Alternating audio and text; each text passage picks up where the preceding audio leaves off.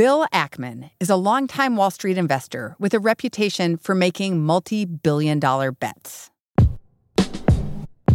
Bill Ackman, talking a big game. Bill Ackman can't get out of the way of Bill Ackman. Bill Ackman's next big call. He's one of the best-known investors on Wall Street. He's a public persona. He's out there. He's always sharing his ideas. And he's had a bunch of big wins and a bunch of big failures. That's our colleague, Cara Lombardo. She's been following Ackman. His story on Wall Street is one of the most dramatic. But the reason people love watching him is he always gets back up and takes another big shot. So when Bill Ackman launched this SPAC last year, his plans were closely watched. A SPAC, a special purpose acquisition company. These are publicly traded shell companies whose sole purpose is to merge with another business. Over the past 2 years, SPACs have been on a tear. And Bill Ackman's SPAC is no ordinary one. It was the biggest ever. He raised $4 billion. Everybody on Wall Street was just in awe of the size of this thing. It could change the SPAC game entirely. And it's been Wall Street's biggest guessing game to try to figure out what is he going to buy. More than a year later, Ackman still hasn't bought anything. And now his SPAC's future is in jeopardy. Welcome to The Journal, our show about money, business, and power. I'm Kate Linebaugh. It's Tuesday, August 31st.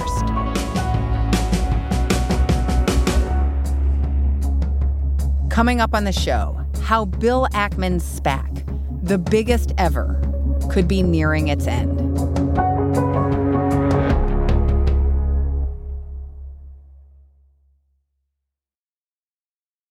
If only life had a remote control, you could pause or rewind. Well, life doesn't always give you time to change the outcome, but prediabetes does. Take the 1-minute risk test today at doihaveprediabetes.org. Brought to you by the Ad Council and its prediabetes awareness partners.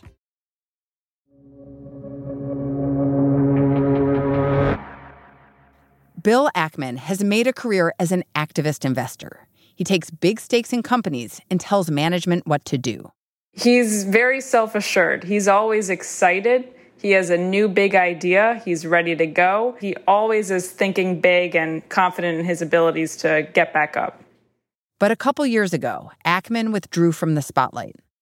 He had just kind of gone behind the scenes for a few years. He laid low. He didn't make much noise, which was very uncharacteristic for him. He was nursing his big losses on bets like Herbalife. He famously got into a spat on national television with Cara. He's got one of the worst reputations on Wall Street. And I'm going to tell you, this Herbalife is a classic example of what he does. Can I just say a couple things and we'll move on? All right, the last thing, just to clear the record. Ackman was betting against Herbalife shares, Icon on them, and Ackman did lose that bet. But then he had a few wins, including a big trade at the beginning of the pandemic, and then he decided to try his hand at something new, a SPAC, which he saw as potentially a game changer that was going to kind of reinvent the way he made investments going forward. SPACs exist for one sole purpose: to buy a promising company and merge. Basically, they're shell companies. They raise money, they list on an exchange, and then they provide a shortcut to a company to go public. So basically, I'm here, I'm publicly traded, I'm already on the exchange. All you have to do is merge with me. You get some cash that I have waiting for you, and we go on from here. SPACs are an alternative to the more traditional way of going public, an initial public offering or an IPO. IPOs face a lot of scrutiny from regulators. SPACs, not so much.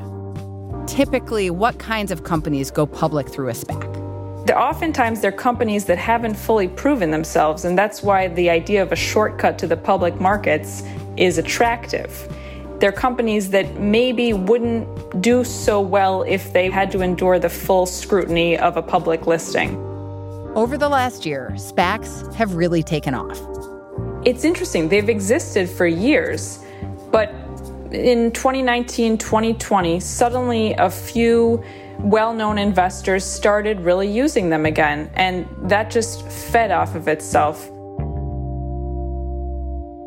And this new craze was not new to Ackman. Almost 10 years ago, in 2012, he was involved with a SPAC that helped take Burger King public, of all things. So he had some experience in this arena, and I think he was ready to supercharge it and take it to the next level by really going after something big.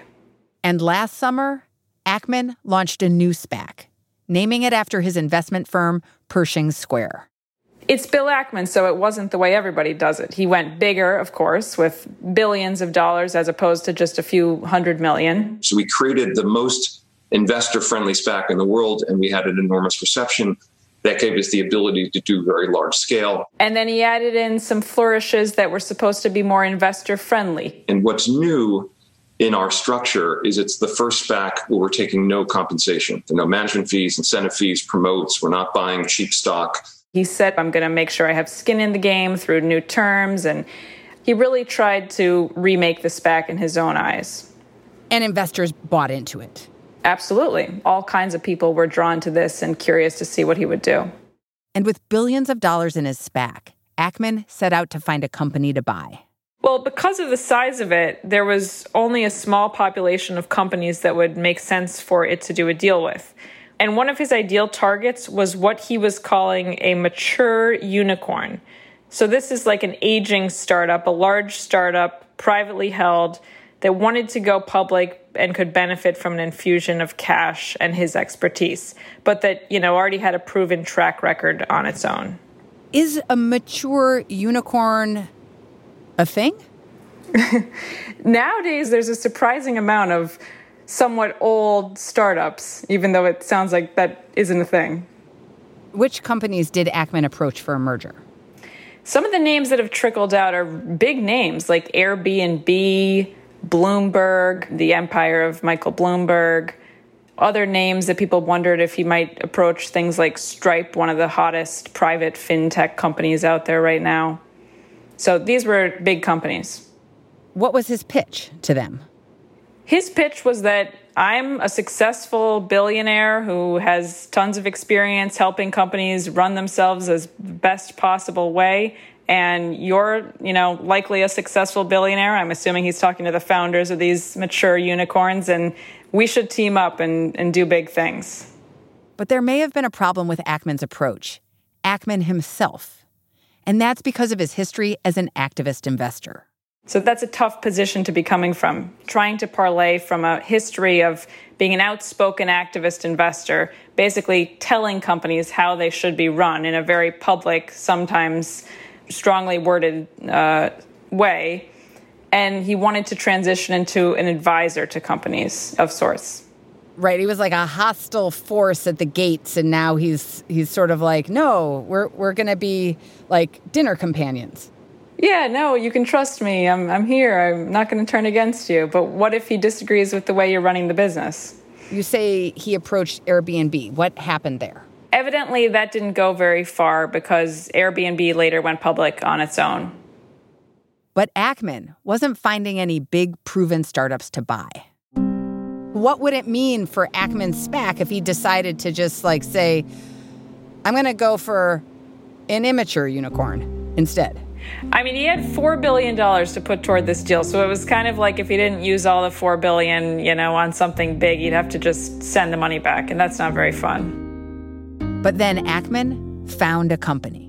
We've been working on a transaction since early November. We're either going to get a transaction done in the next relative short term, weeks, or we'll be on to the next one. That's after the break.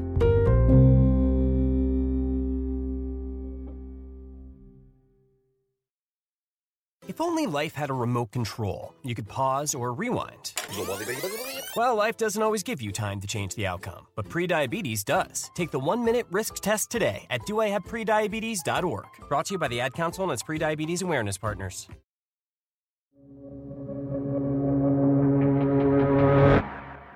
After months of looking for that mature unicorn, Ackman zeroed in on a company, Universal Music.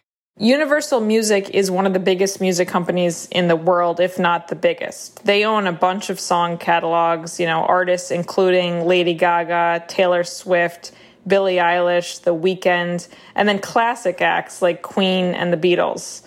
Last year, Universal bought Bob Dylan's entire publishing catalog. And Ackman had another connection to Universal Music.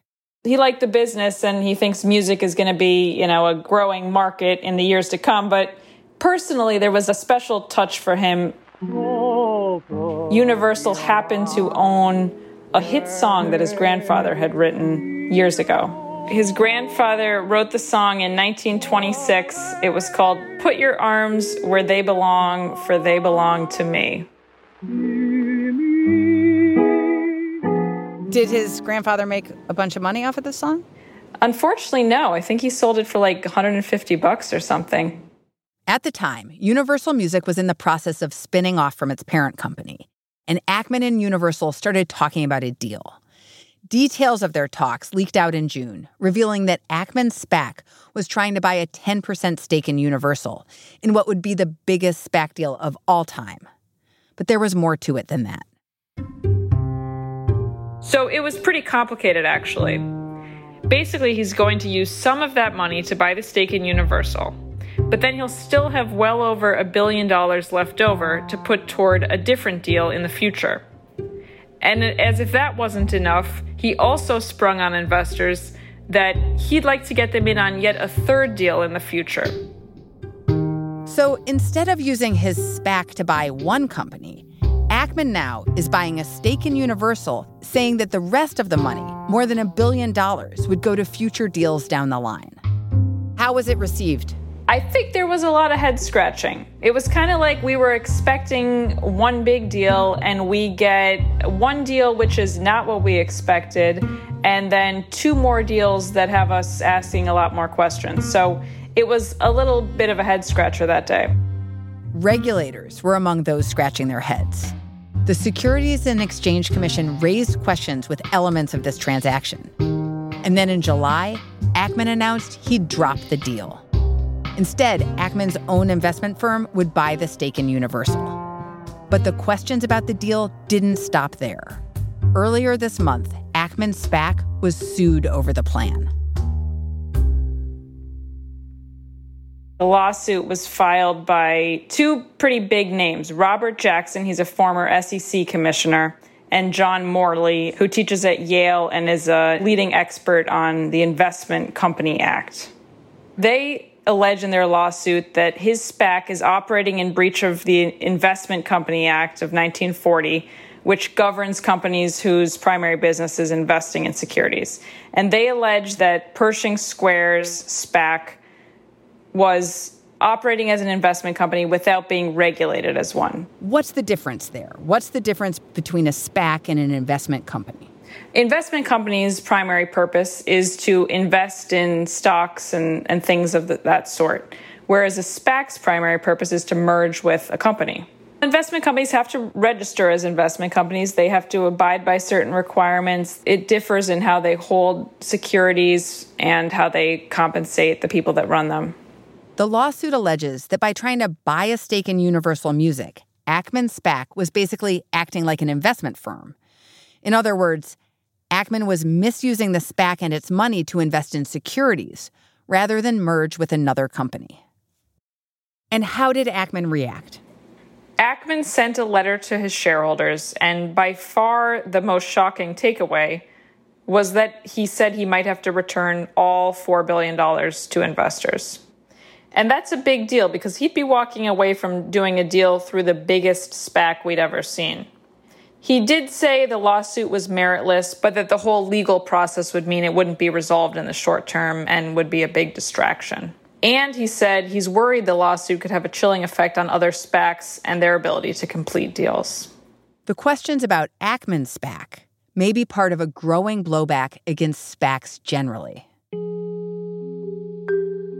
I think it's the beginning stages of the SPAC reckoning that, frankly, people had been predicting since the beginning of the frenzy over a year ago. There's been a sharp uptick in lawsuits concerning SPACs filed in federal court, with the vast majority of them being filed this year. I think a lot of advisors working on SPACs think that there will be more scrutiny, there already is, and a thinning out among SPACs in which only the strongest survive. And where does all of this leave Bill Ackman's SPAC? It's hard to say. There's still a chance he could find another deal and use that money after all. If not, though, he's going to have to return that $4 billion to the people who gave it to him. To a lot of people on Wall Street, it would be proof that his goals were just too lofty for SPACs to hold. But for him, he still has a chance to end the story in a different way, in a way that only Ackman could.